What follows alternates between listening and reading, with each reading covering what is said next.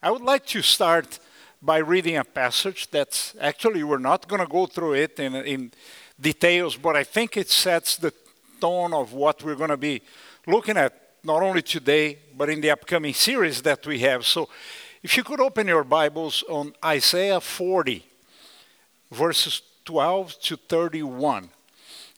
For those that are new, we use the ESV version. We have a little stack of those on the back if you want to follow in the same translation. Sometimes when I quote verses by memory, I use the ERV. It's the Ed Rocha version. So I try to avoid that because that could be a little dangerous. So we use the ESV, okay? And I preached a sermon on this chapter of Isaiah once, and I called, the title of the sermon was The Size of God.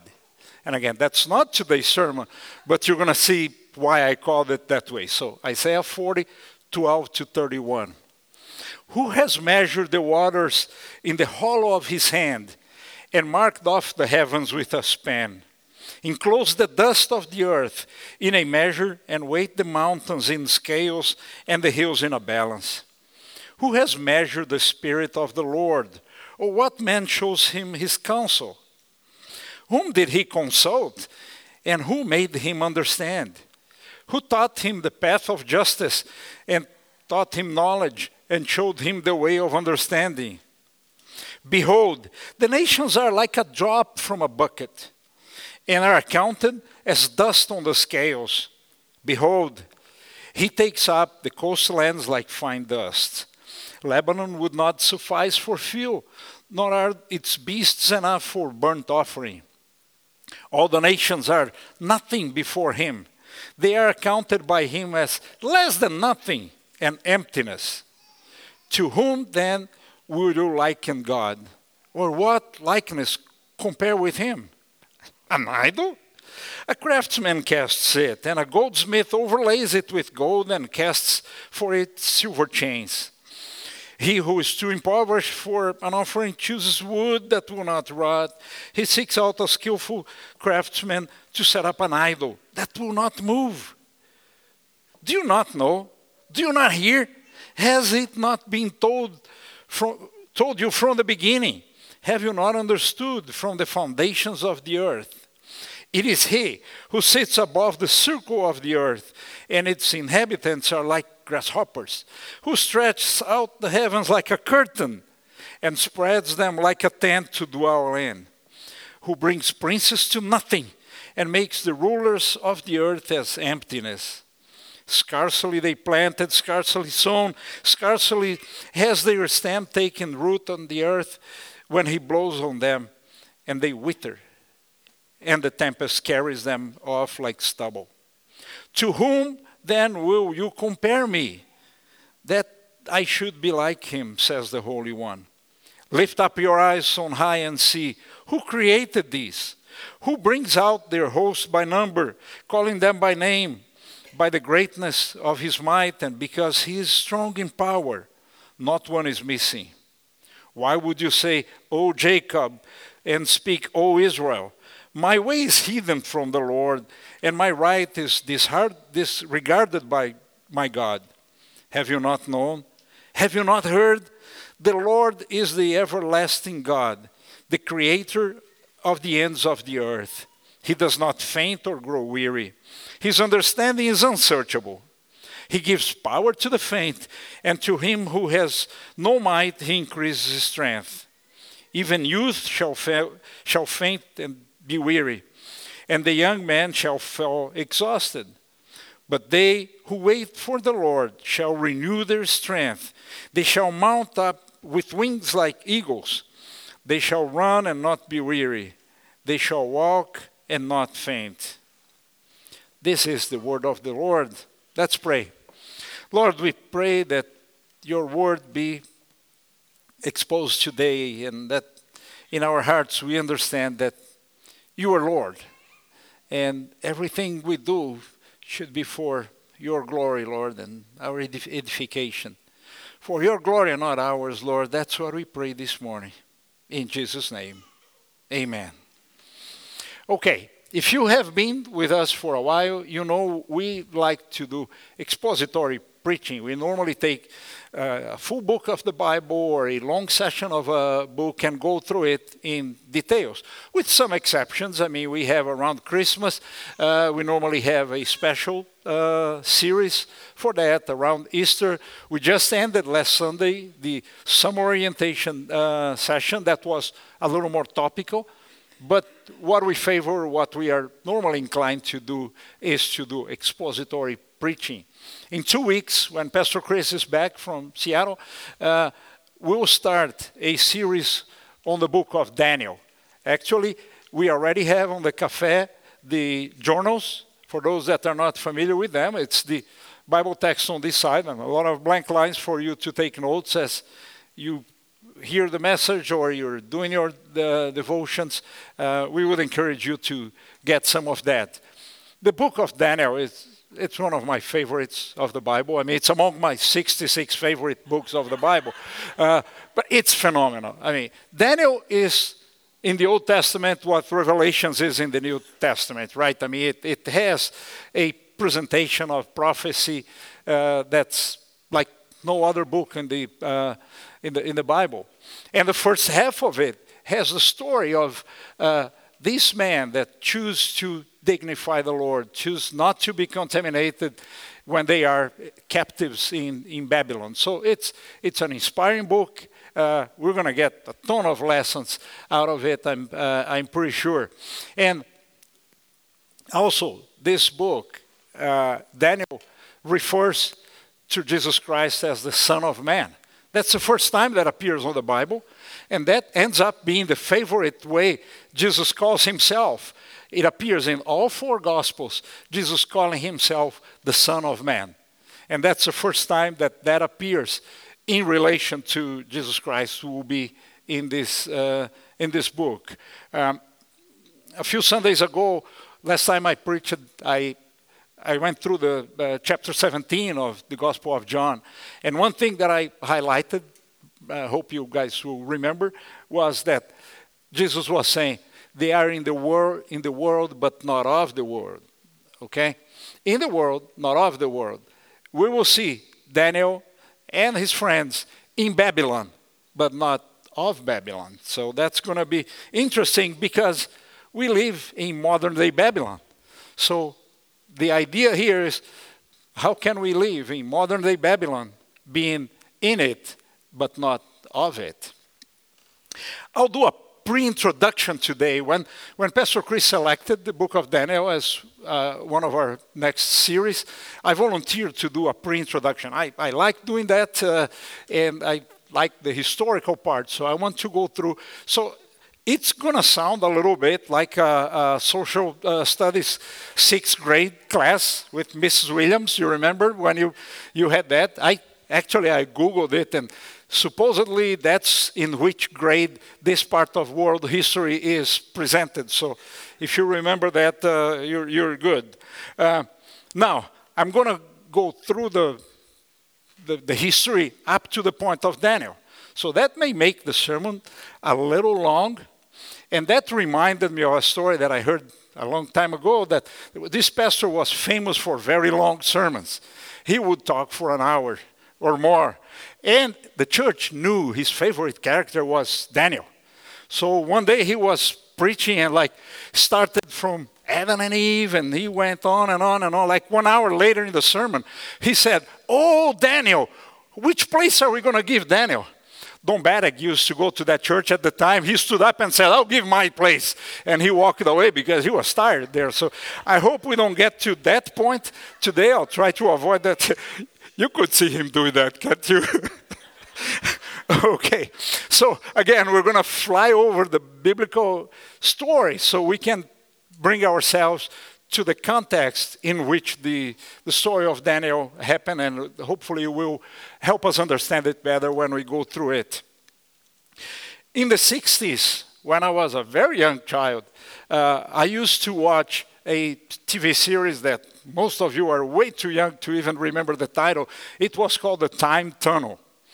I don't know if anybody will remember, but this two guys would go into this tunnel and this secret project that the United States had, and they would randomly land in different places and different times in history, sometimes in the past, sometimes in the future. Actually, one of the ones that stuck with me the most is when they are in Jericho, when the walls are going to fall. There's another one, they were in the Alamo, another one when they are in Pearl Harbor, and it was very interesting, very intriguing to me.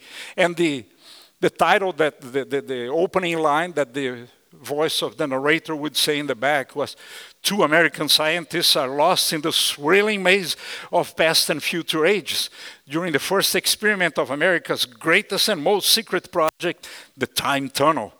Tony Newman and Doug Phillips now tumble helplessly towards a new fantastic adventure somewhere along the infinite corridors of time." So we're going to go through the corridors of time today and see if we understand better. So if we go, and I put little sticky notes here on my Bible.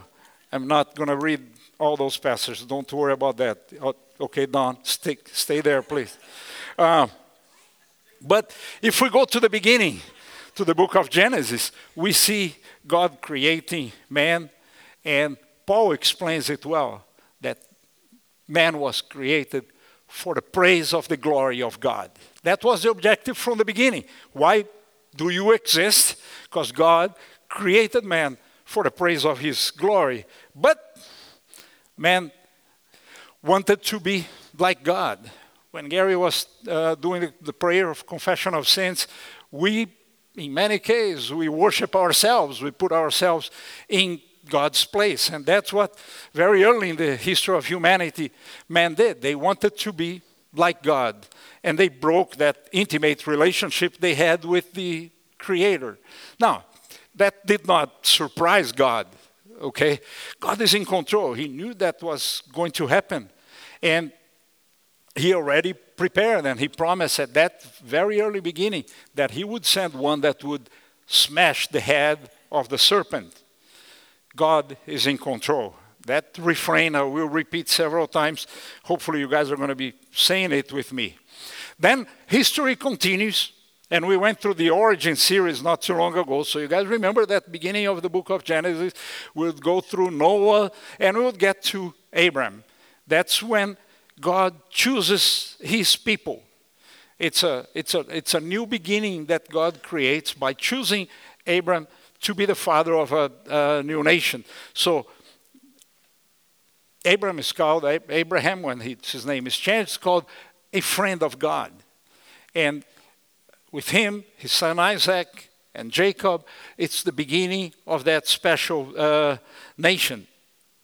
And we see God is in control there with what happens in their lives. And eventually, out of Jacob, we would have his 12 sons that would become the 12 tribes of Israel. Now, further down, as the family is growing, we have the story of Joseph when he is taken to Egypt, became second man to Pharaoh, and he, in the time of famine, he brings his family to Egypt. And from guests in Egypt, they become slaves in Egypt.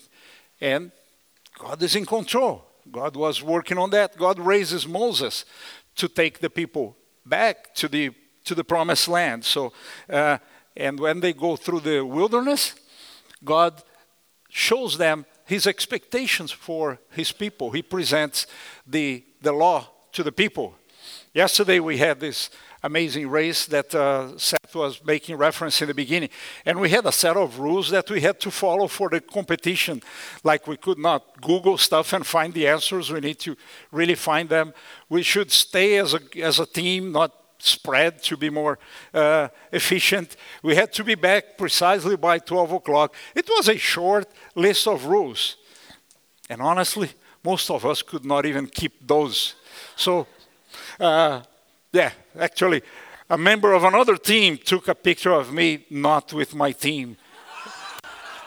Right, Mike? And he wanted to use that in case our team was going to win to disqualify us. We were in 6th place out of 8, so he didn't need to use that weapon against us. Anyhow, God gives the law. But to a degree, what the law does is proves that we cannot live a life that is perfectly acceptable to God. We need a Redeemer to mend our relationship with God. So you see, throughout history, you see in every situation, God is in control. And his plan is pointing to Jesus Christ, the Son of Man that would come to complete the plan of God. Then we see the people entering the promised land under the leadership of Joshua, not this one, and they take the land, and they are still organized by tribes primarily, the 12 tribes, they are allocated geographically. And there is a time that it's kind of a theocratic nation organization. I mean, it's basically, they don't have a king. They have judges that basically the people get around them in times of war or to make big decisions. But there was quite a bit of independence for each tribe. And we see, if you read the book of Judges, you'll see people get closer to God, they feel the blessings of God. Then they go away and they are defeated and they are far from God. It keeps going back and forth. But you see that God is in control. Then, eventually, people want a king. People say, hey, every other nation around us have a king. They want a king. So there is the time of the kings, and we have the first period when Saul, David, and Solomon are king of the whole land, the whole nation of Israel there. Particularly David, he is called a man according to God's own heart. So he's probably in the whole Bible one of the best, if not the best, example of man being created for the praise of God's glory. I mean, David expresses that. I mean, you read the Psalms, you see how much he's praising God's glory. So it's the time of the most prosperity for the nation of Israel. They are becoming really a big nation. That's when Jerusalem is the capital of the kingdom, and Jerusalem is being built. They built the palace of the king, then they built the temple, so it's becoming a big city, a walled city.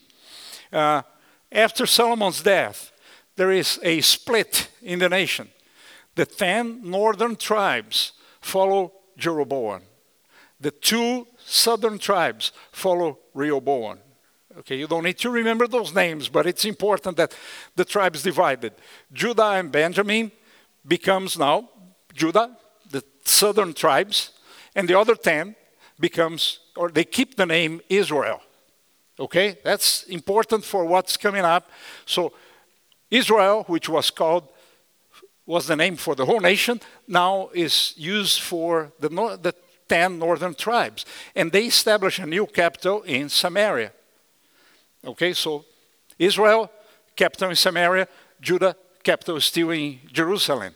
And history keeps going, and particularly the 10 northern tribes have a series of kings that they go the way of Jeroboam, not the way of David. If you guys are reading the Bible, you went through that portion recently in the Dual app that we have.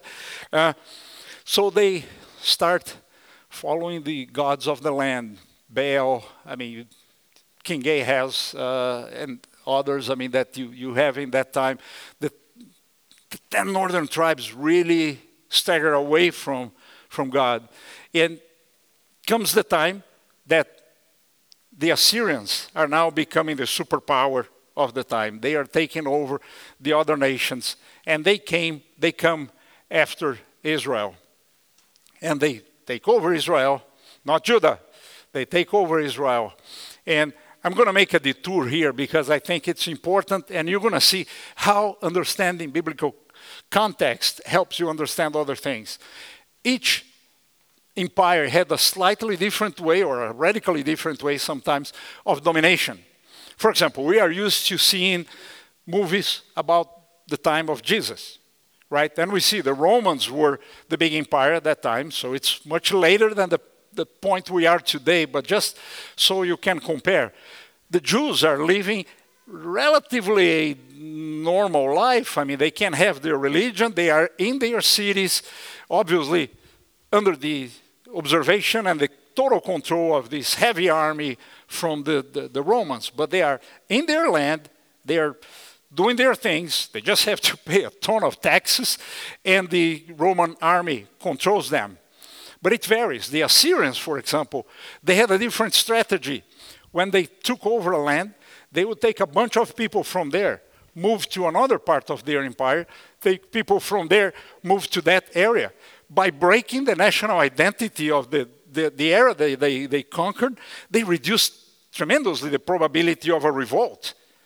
So, remember in the time of Jesus, how the Jews hated the Samaritans? Well, the Samaritans were the people from the Samaria area. They were mutts. Basically, they were not Jews anymore. I mean, they had mixed with these other people that came. There was a blend of religion and cultural things, language and everything, to the point that the Jews considered them as dogs. I mean, they really hated. And it starts here with the Assyrians taking over the 10 northern tribes of Israel. Okay, so that puts a little bit in context and makes us understand better. I say that to a degree. I'm kind of a mutt like that because I'm 37.5% Italian, 25% Portuguese, 25% Spanish, and 12.5% other. Because there is a great-grandfather that nobody knows where the guy came from. So anyhow, so I probably would fit very well in Samaria there. So, I again close that little detour. I just wanted to use this to reinforce that you can see how understanding biblical context make you understand better the message that comes afterwards. Again, I said that the Assyrians took over Israel, but not Judah. God was still protecting Judah. They were not taken over and not destroyed. The 10 northern tribes were completely wiped away. I mean, they disappeared from history because their national identity was gone. So for another 100 and some years, Judah survived as a nation until the Babylonians take over as the world power by defeating the Assyrians. So now a familiar name, Nebuchadnezzar, Nebu. We'll call him Nebu, kind of a little closer, takes over the Assyrian Empire, and he then decides to come over after Judah. And at this time in history, God is in control, and God allows the Babylonians to take over Jerusalem. Now, the Babylonians used a yet different style of domination. They took the best people. So you're going to see when we do start the book of Daniel, that they come and they take the young, intelligent, educated, healthy, beautiful people to Babylon, to be integrated to their culture, to help them, to continue their dominance by having the best minds that they could. Yes, there are other waves of captives taken there. We're not going to enter in all those details today, but the initial method that they use, they leave behind the older, the sick, the poor people, and they take the best of the best to Babylon. And that's when we get to the story of Daniel that we're going to be studying soon. Daniel is taken to Babylon, but he never becomes of Babylon. Actually, he never comes back to Jerusalem. You're going to see that in history. He grows old in Babylon, very involved in the life of Babylon, but still faithful to the Lord that he had learned from his parents when he was in Judah. So it's the best example that we have in the Bible of this man that stays faithful to God in a hostile environment. By the way, that's out of all the books in the Bible, that's the book that has the most non-Jews speaking. Actually, basically only Daniel and his friends are Jews that appear prominently in this book. Everybody else, I mean, we're going to be reading. We're going to go to Nebuchadnezzar, Belshazzar, Darius, all the other important characters of this book are not Jews. And the beautiful thing is, they are influenced by the presence of Daniel and others, and they end up worshiping the Lord from the most improbable mouth. You're going to hear words of praise of people there. So Daniel could definitely be called an influencer, a very popular word nowadays. When he was in Babylon, instead of being influenced by it, he was influencing it. So why is this relevant for us? I mean, I know it's a little boring to go to all this story, and I know the story of Daniel will motivate us, will inspire us, but I believe there is more than that. Why we're talking about something that happened about 2,500 years ago, it's not that different from where we are today. Again, last time I preached, I was insisting on that. We are in the world, but not of the world. Remember, I made the parallel. I said, when we came here, we had this resident alien card, and we had that feeling, okay, you are in the U.S., but not of the U.S. We are citizens now for many years, so now we feel we are part of it. But we are in the world, but not of the world. Daniel was able to stay uncontaminated. How are we doing in modern day Babylon? I like the way Paul captures it in Philippians 3:20 and 21. But our citizenship is in heaven, and from it we await a Savior, the Lord Jesus Christ, who will transform our lowly body to be like his glorious body by the power that enables him to subject all things to himself. It's interesting, the Jews were captive in Babylon for 70 years. Some stayed a little longer, depends on which wave they came back. But to a degree, we're going to be in modern day Babylon 70, 80 years here. And the expectation is that we be an influence on it, not be influenced by it. We live in a society that worships creation more than the Creator, right? I mean, when Adam and Eve were tempted by the serpent, it was, well, you can be like God if you eat this, because then you understand good and evil. Well, maybe nowadays it's not a serpent.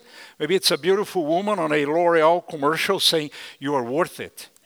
And putting you on the throne in the first place, saying, that's it, it's for you. And honestly, if you observe your life, you will catch yourself putting yourself on the throne, on the first place, the place where God should be. This week, as I was thinking about temptation, and I was preparing this sermon, I was thinking, I cannot be there to make a sermon that I look good. That's not the objective. I'd rather stumble, stutter, fall on my face here on the stage, but the message be captured by you guys, be understood to your hearts. But honestly, I'm preparing. I want to do a good job. And the temptation is to work hard, to look good, look proper doing it. And that can't be. The message is what matters, not the messenger. So again, we are tempted to put things that don't belong to the first place in our lives.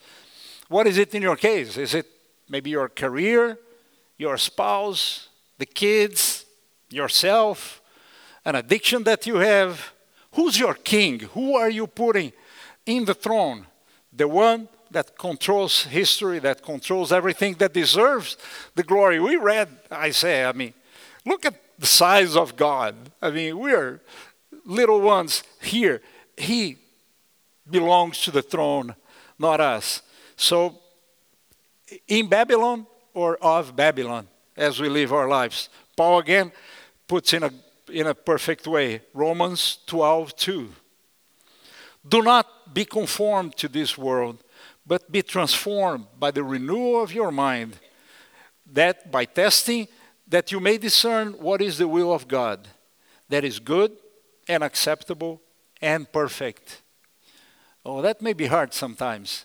It's hard many times to understand that the will of God, the way things are going in our life, are good, acceptable, and perfect.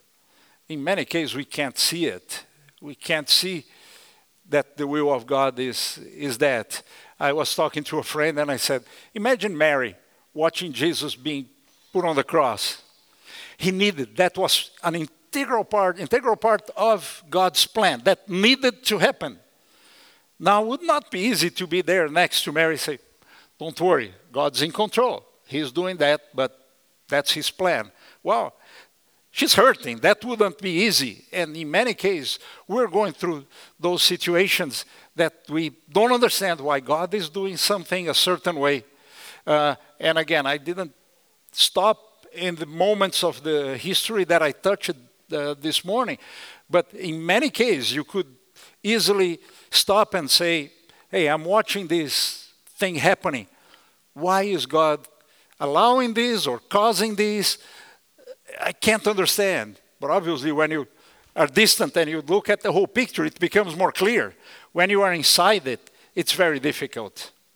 I heard one man saying once that you want to know about the water, don't ask the fish. When you are inside a problem, it may be the most difficult. So at this point, we have to, by faith, accept that God's will is good, perfect, and acceptable. And we should be remembering that when we look at all this, that God is in control. Let's pray again. Lord, we thank you that we had the opportunity to open your word this morning to prepare our hearts for our study on the book of Daniel and the beautiful ways your name was glorified by his life, Lord. And we want to ask you that we want to glorify your name with our lives. We want to honor your name the way we live in our modern day Babylon, Lord. Please give us the strength, give us the wisdom to live in a way that pleases you, Lord. That your Holy Spirit may be guiding us and that we allow him to guide our lives, Lord, for your glory, for the praise of your glory. Amen.